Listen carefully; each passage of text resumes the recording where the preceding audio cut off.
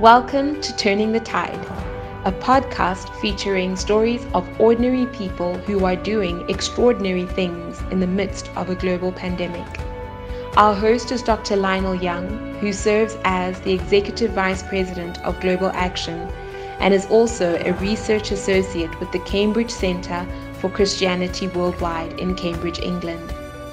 Our prayer is that you would be blessed, inspired, and encouraged by the stories that we will share.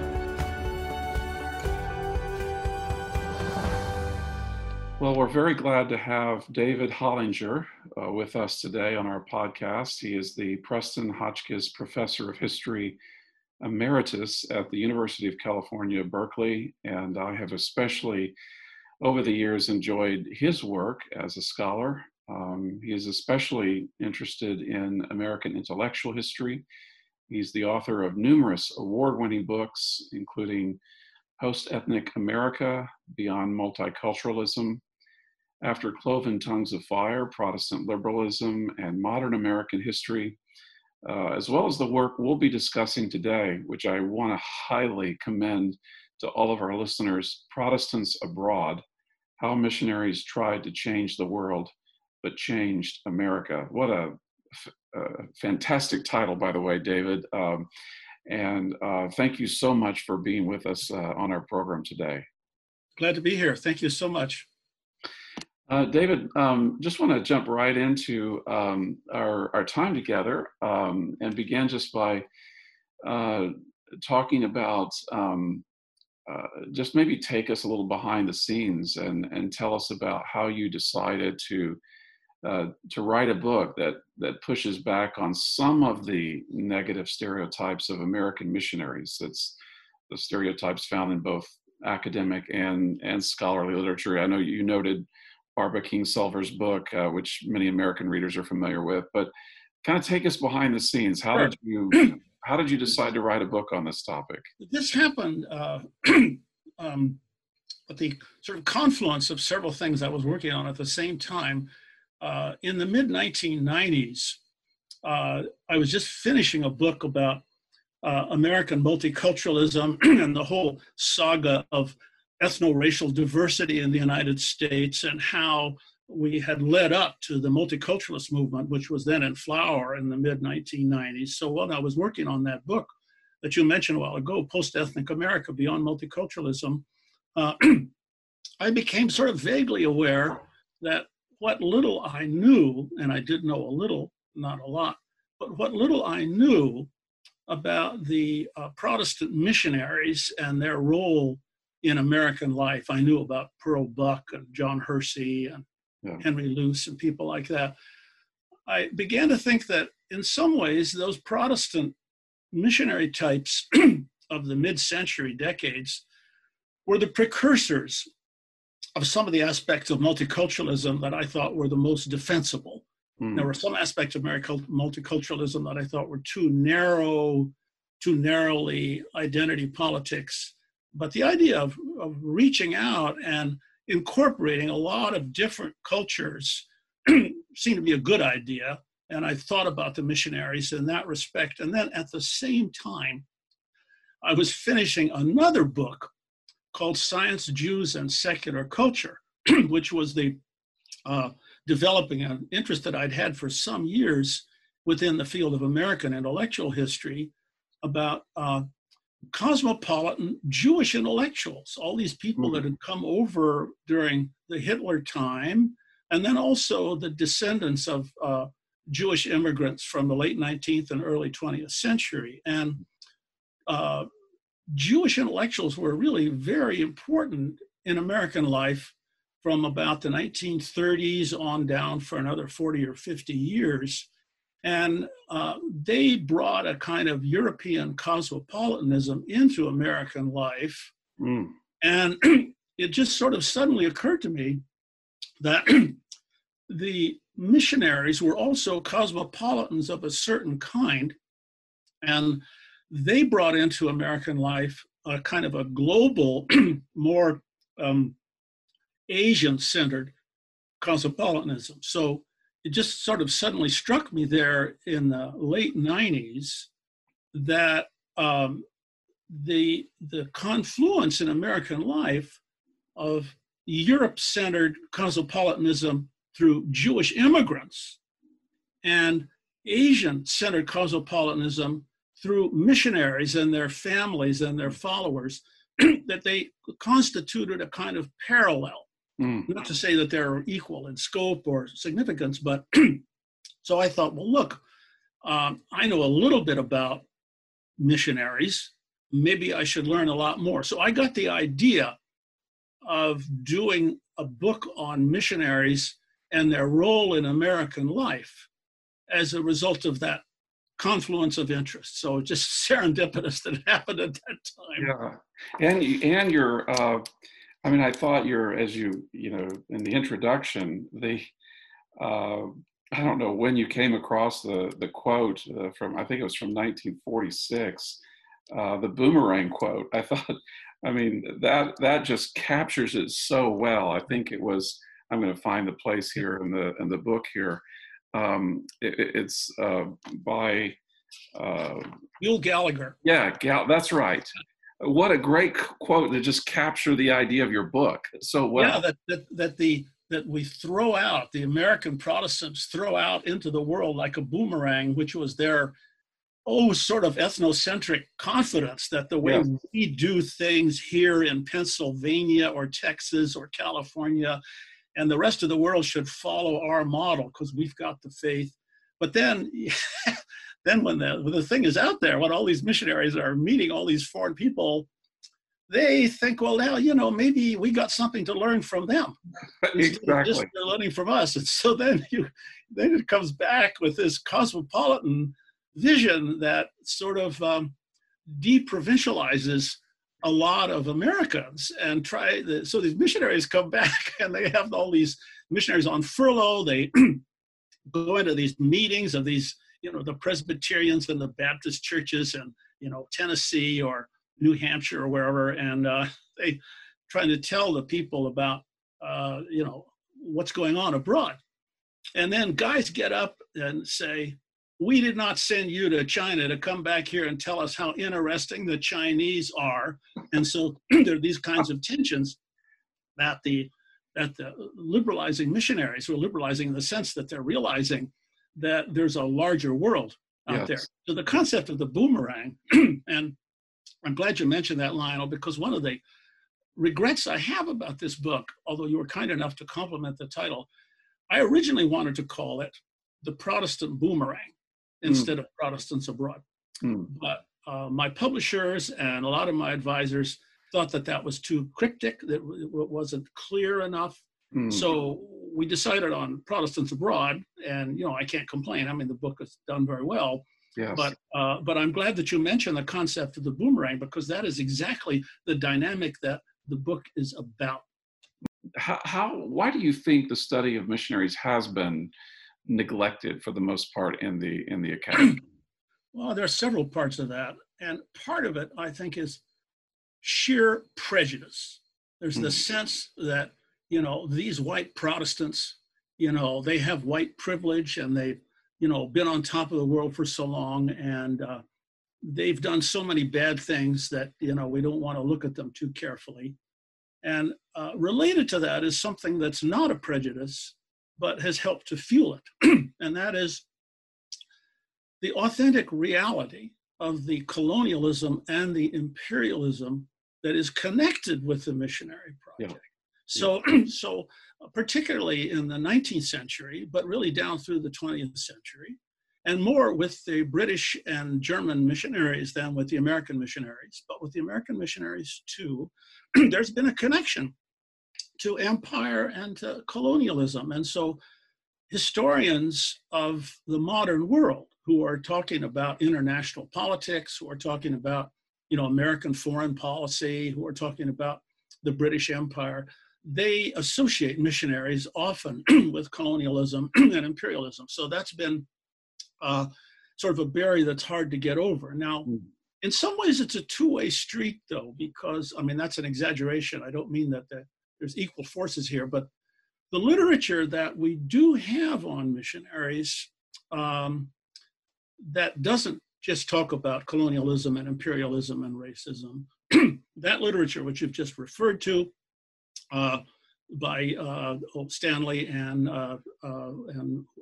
Andrew Walls and Lamasena, that is a literature that it's sort of insular. I mean, it tells the missionary story within its own terms. So we learn what missionaries did, we learn what they thought, we learn what their operation was. So we have, books like Bob Frankenberg's big book on missions in China, missions in India. So there are a lot of these books, but they're that literature tends not to talk about the role of missionaries in world history, tends not to talk about the role of missionaries in American history, in British history, in German history. Now, it does indirectly up to a point. And Dana Robert of Boston University School of Theology is one who comes out of that tradition of scholarship, but has actually reached out a little bit more to talk about missionaries in American life. And I latched onto her work early on when I started this, and I learned a lot from Dana. So she's sort of a halfway person, I guess, between the scholarship that's written almost in a filial pietistic manner. I mean, a lot of the scholarship on missionaries that comes out of the seminaries and comes out of the faith community is very affirmative of the whole tradition, and it's protective of Christianity, and it's sort of hopeful that Christianity will repair itself, whatever its deficiencies may be, and be a stronger presence. So it's very, it's not totally uncritical of missionaries, but it's largely protective of them. Yeah, and I have, you also in your work discussed the student volunteer movement, and I think you rightly assert that this is a movement that's been neglected. I've found that people are often surprised to learn that missionaries who went out in the first half of the 20th century were often better educated than their peers, and a large number of them drawn from colleges and universities. You mentioned a few of them, East Coast colleges and universities. In the UK, many of them came out of, even in the 19th century, many of them came out of Oxford and Cambridge. But the missionaries who went out with a I don't want to be misunderstood here, but with better education, they tended to be more open to being changed by their encounter with the non-Western world. That's right, and the student volunteer movement was one of the largest campus organizations, like about 1915 or 1920. So if you go into, and this is with all campuses, if you go to a place like, the University of Michigan, say, or Princeton, a elite private college, or a big public university, and the student volunteer movement picks up all sorts of people. Here at Berkeley, there was a very strong student volunteer movement here at Berkeley at that time. So a lot of young people, and to be a missionary, as of about 1910 down to about 1925, this is kind of an exalted calling. It was a very honorable calling, and people all over the country sort of respected that. And more and more the missionaries then would take advanced degrees before they would go, so that you would get at least a divinity school degree, and maybe even a PhD. Like Frank Laubach, one of the most famous of all the missionaries. Frank Laubach, in addition to his theology degree, he takes a PhD in sociology at Columbia University before he becomes a career missionary in the Philippines. So, and the people with that kind of education is one of the reasons that they're able to transform the missionary project and to have such a big effect on American life, because they actually know something. And you I like how you refer to missionaries as cosmopolites in a way that most people would never refer to a missionary in that light. Was that provocative on your part? Well, the idea of them as cosmopolitans, you mean the Yes, missionaries? yes, Yeah, yes. that wasn't something that was expected, because we think of missionaries as provincials. Yeah. That they're trying to make everybody like them. But the whole dynamic of my book is how people who go abroad with a relatively narrow view, and I say relatively because even these people like Frank Laubach, who had all this education, Yeah. they still go abroad with the ambition of making them like us. Yeah. And then Laubach, the more time he spends with these Filipinos, the more time that many of the missionaries spent with the Hindus, with all sorts of Chinese, they really are challenged, and they decide that that these other people deserve something other than being turned into clones of ourselves. So then you get this whole thing about how, well, we've got to have a missionary project that is not simply repeating Western ideas. We've got to de-Westernize Christianity. This is a very common theme among the missionaries of the 1920s, 30s, 40s, and 50s. But how to do that? And when they worked on that hard, they kept discovering that more and more of what they thought of as a universal Christianity was embedded in European and Western culture. So they tried to say, oh, well, we only want to teach them Christ. We don't want to teach them how to be good Americans. And that's a very important step along the way. Just teach them Christ. Well, what do we mean by Christ? Well, it turns out that a lot of people meant by Christ what it was like to to lead a normal life in Dubuque, Iowa. Is this really what Christianity is? So you get all these struggles then to try and find out what it is. And so then you go back to Scripture. And then you say, well, we'll go back to the original, go back to the church fathers, and we'll go back to the Gospels. And then you get the argument, okay, but how are these Gospels created? And then the letters of Paul. So somebody says, yeah, but half those letters were not written by Paul. Oh, well, what does that mean? Well, it doesn't mean anything, or it does mean something. So you get all these arguments as they try to specify what Christianity is. And that's the struggle that they have. But it's largely an expansive thing where they become eager to incorporate more and more of the world. And insofar as they remain in the faith and remain interested in the missionary project at all, they try to construct a Christianity that will fit. Well, one of the things I appreciated about your book was your chapter on the civil rights movement. And just for our listeners, I would say just this one chapter is worth the price of the book. And that's just my opinion. I found I was working on a project last year in Cambridge that very little had been. I was surprised by how very little had been written about missionaries, and racism, the subject of racism, and actually I want to do more work on that topic.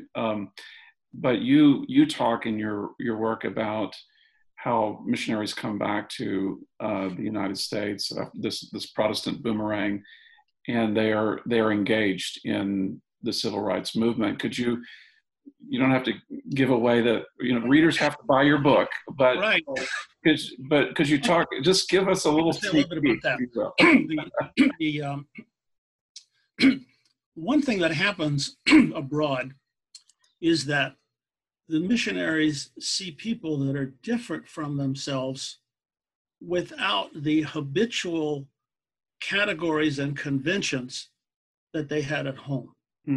So, for example, an American missionary from Georgia or Virginia or Texas that grew up with the Jim Crow system probably was ambivalent about it, maybe thought there was something that wasn't quite right about it, but it wasn't really a big deal. Then they go to India or Africa or China or Japan, and they meet people that are different, not always black, of course, but different.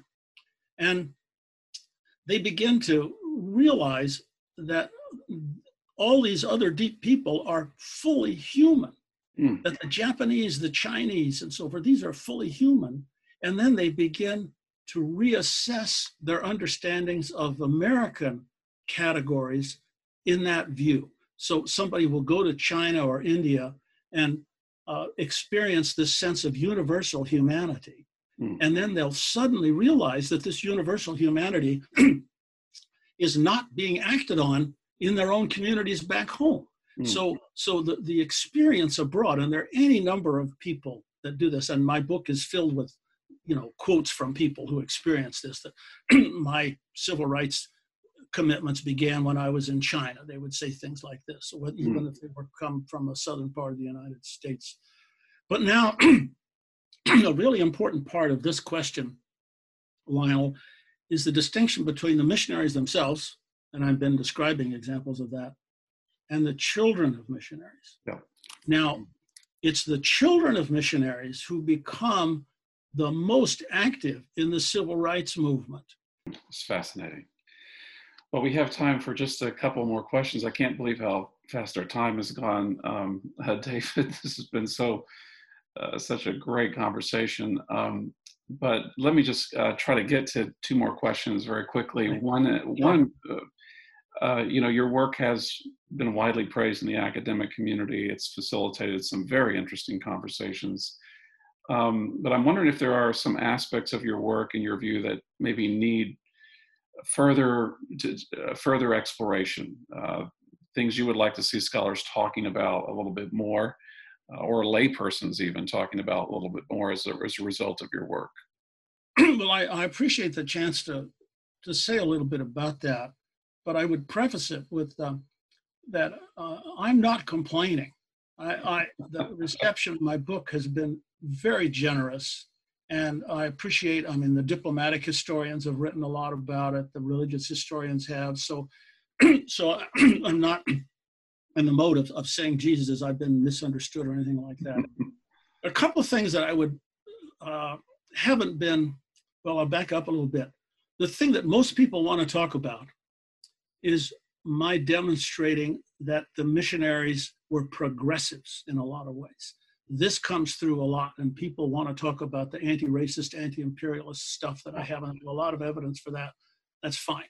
In the process, a couple other points that I make don't get as much attention, and one is, I say somewhere near the end that at our time, our scholars and our public generally needs to make a sharper distinction between the morally structural and the morally developmental. And by that I mean, we're in a time when we're very quick to brand things as racist or imperialist or orientalist or prejudiced, and we do that in a structural way, in an abstract way. We look at something that somebody said today or 100 years ago or 200 years ago, and we say, oh, well, that's racist, or that's imperialist, or that's sexist. Well, that's true in a structural sense. I'm not quarreling with that. But when we talk about something that's developmentally moral, that's when we identify historical circumstances that are conducive to getting rid of those evils, to becoming less racist, less sexist, less imperialist. And so if we look at things from a morally development point of view, then we don't just say, oh, well, there's a racist or there's an imperialist.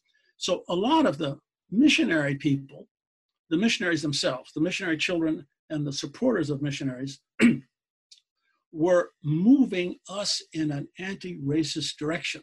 Now we can go to them, like a lot of people when they're talking about Pearl Buck, you can go to her great novel of 1931 and you can find these Orientalist prejudices in it. So there are various articles written about Pearl Buck. Oh, you think Pearl Buck was a liberal? Well, actually, she was an Orientalist. Look at this stereotype. Well, okay, true. But Pearl Buck did more to change Western attitudes toward China than anyone since Marco Polo. So this is a developmental thing. Pearl Buck was an agent of anti-racism. Doesn't mean you can't find anti-racist stuff in her work.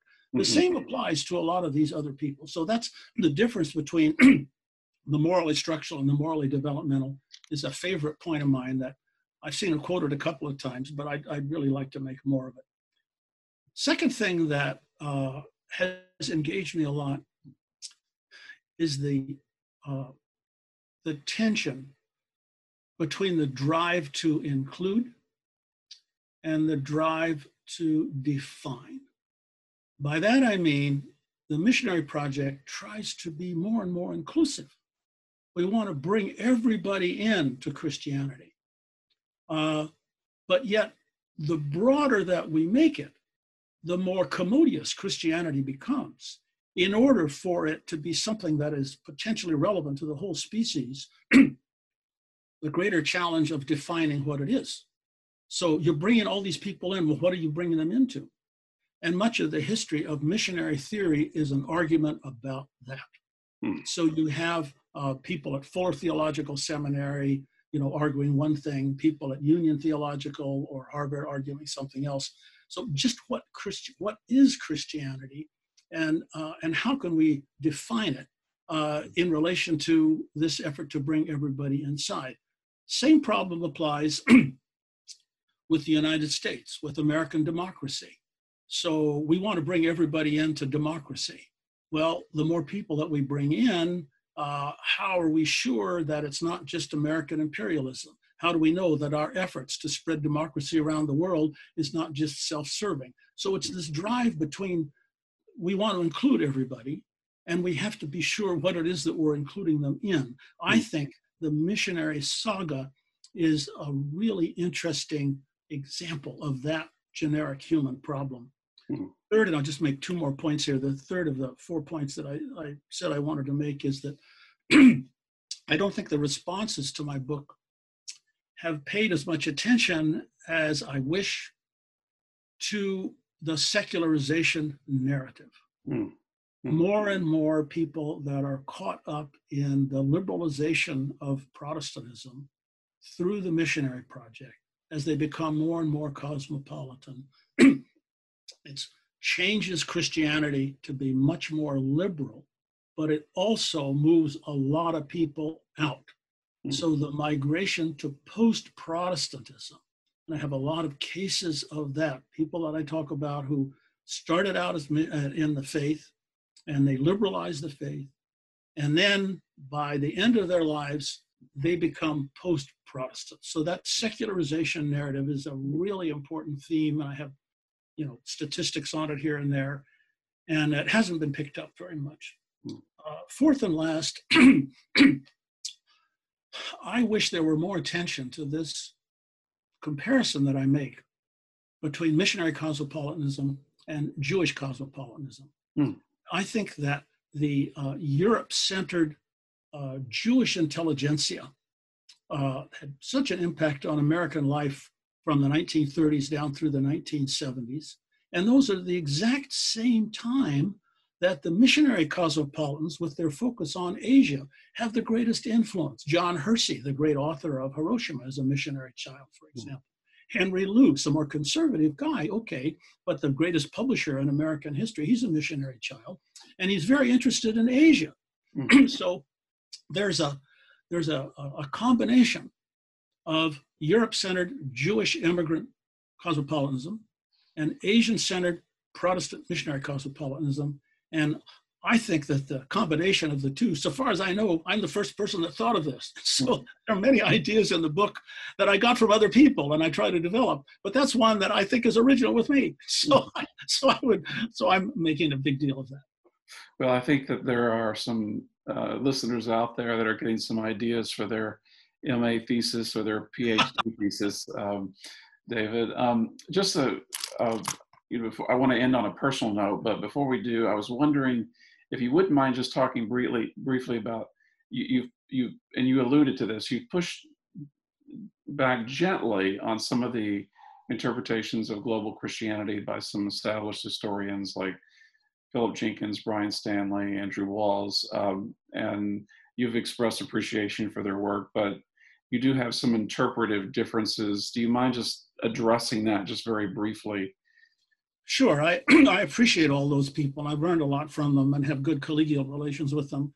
So I don't mean to make too much of this, but I would say an interesting point of division within the ranks of the scholars who are now working on global Christianity. An interesting point of division is those that insist on the singularity of Christianity, and those of us that are more inclined to see Christianity as a label for a disparate body of cultural programs.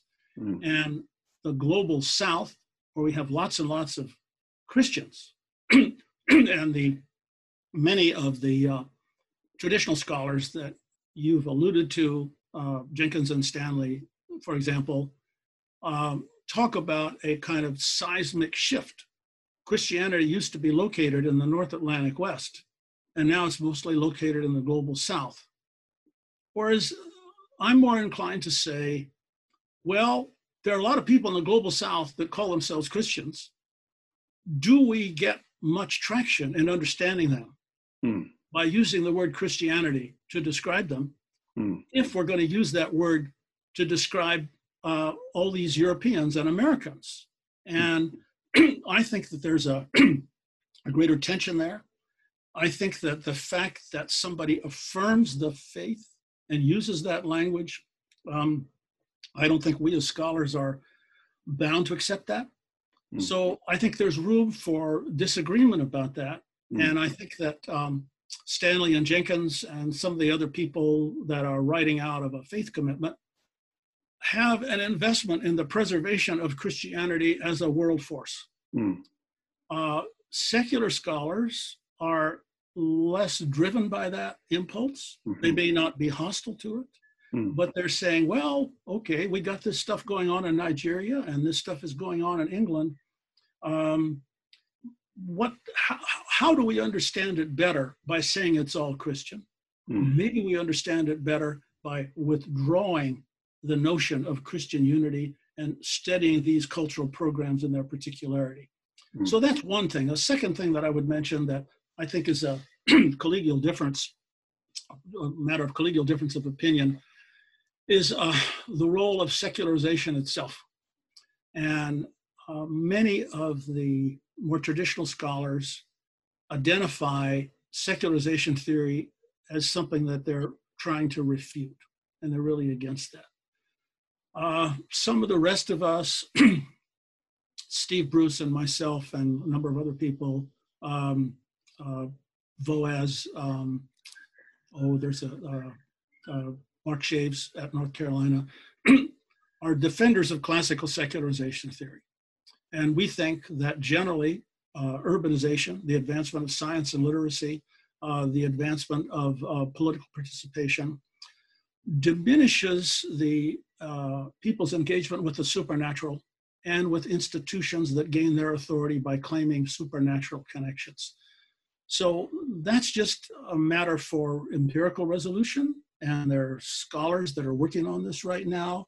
So I don't mean to resolve that. I'm just saying in response to your question, Lionel, as to where there are points of honest disagreement within the large community of us that are working on world Christianity, I would say that, and that the people with the strongest faith commitment tend to be really interested in pulling together all of Christianity.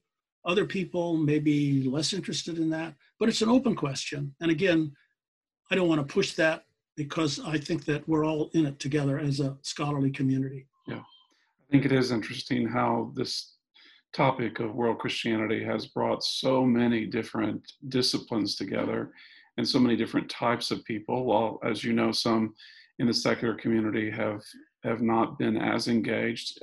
It's really refreshing to have voices from across the spectrum.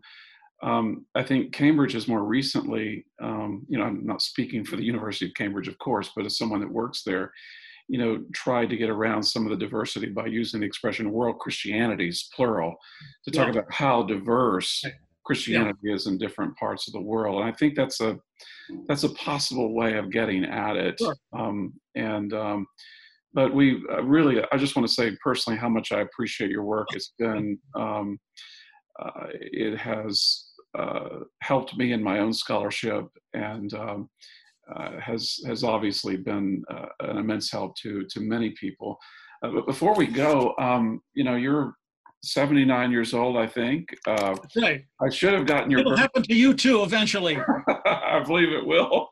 I should have caught your birthday on Wikipedia, though Wikipedia is not always right, but I'm sure it got this right. So when do you turn 80? April 25th. April 25th. So in 2020, I was born on April 25th, 1941. Well, and you're staying quite active. Do you mind mentioning something about your recent memoir, When This Mask of Flesh is Broken? Thank you. That's very kind of you to mention this. This is this is a memoir I wrote of my father and his family. And this is an old Pennsylvania Dutch family that moved to Saskatchewan and was basically destroyed by the agricultural depression and a series of terrible mistakes that my grandfather made, and then gradually came to California. But it's a story of a Church of the Brethren family. These are the German Baptist Brethren, the Dunkers, very much like the Mennonites, which are a more well-known group. So a group like the Mennonites that have a series of trials and tribulations, and it's about how my father sort of survived all of that. It's a kind of Protestant Gothic saga, because right out of the women's history literature, there's a mad woman in the attic. There's my grandmother who was confined to an upstairs room, mentally ill for the last 13 years of her life. There's evangelists that scare people. There's a range of traumas that these people undergo. It's a story of downward social mobility at a time when most American families in the 20s and 30s and 40s were achieving upward social mobility. But the thing that might interest most the viewers of the podcast is that it's about churches. And the story of the Hollinger family is not so much about faith, not so much about doctrine, not so much about religious feeling, although there's some of that. It's a story of churches as community. So each thing that happened to my father's family, good and bad, is always related to a church, to a congregation. So every place that they move has to do with that. So it's partly a narrative of how, illustrating a favorite point of mine, which is that religion needs to be partly understood as a way of achieving intimacy and belonging, so that there's a horizontal social dimension. I mean, H. Richard Niebuhr and a lot of other people, Welch, have written about this, that Durkheim, that you have a group of people whose needs for intimacy and belonging are very great. And how are they going to be achieved? Well, churches are one of the things that really does that. So it's the churches that not only bring my family down through the outrageous narrowness of my grandfather and his understanding of the faith, it's also the churches that bring them up, in that it's their church connections, which again and again are sustaining and provide them with the tools and opportunity to survive and to become ultimately better people. And I wrote it also out of respect, because I know that I'm the beneficiary of a lot of the experiences that they had. There's also sort of another aspect to this, and that is that my children always thought that these stories that they heard about my father and all his aunts and uncles were really exotic, because they were living up there in Saskatchewan when it was 50 below zero, and in the winter, they would drive their cars right across the rivers when it was frozen solid. And it just seemed like such an adventure. So my children kept telling me, when you retire, Dad, you've got to write up the Hollinger family saga. So I did it partly to satisfy my children. I hope that makes sense, Lionel. It does, and I have put it on my reading list, and I'm planning to pick a copy up. And once again, we want to thank David Hollinger, award-winning author, for being with us today. Encourage you to pick up his book, Protestants Abroad: How Missionaries Tried to Change the World, but Changed America. Thank you so much, David, for being with us. Good. Okay.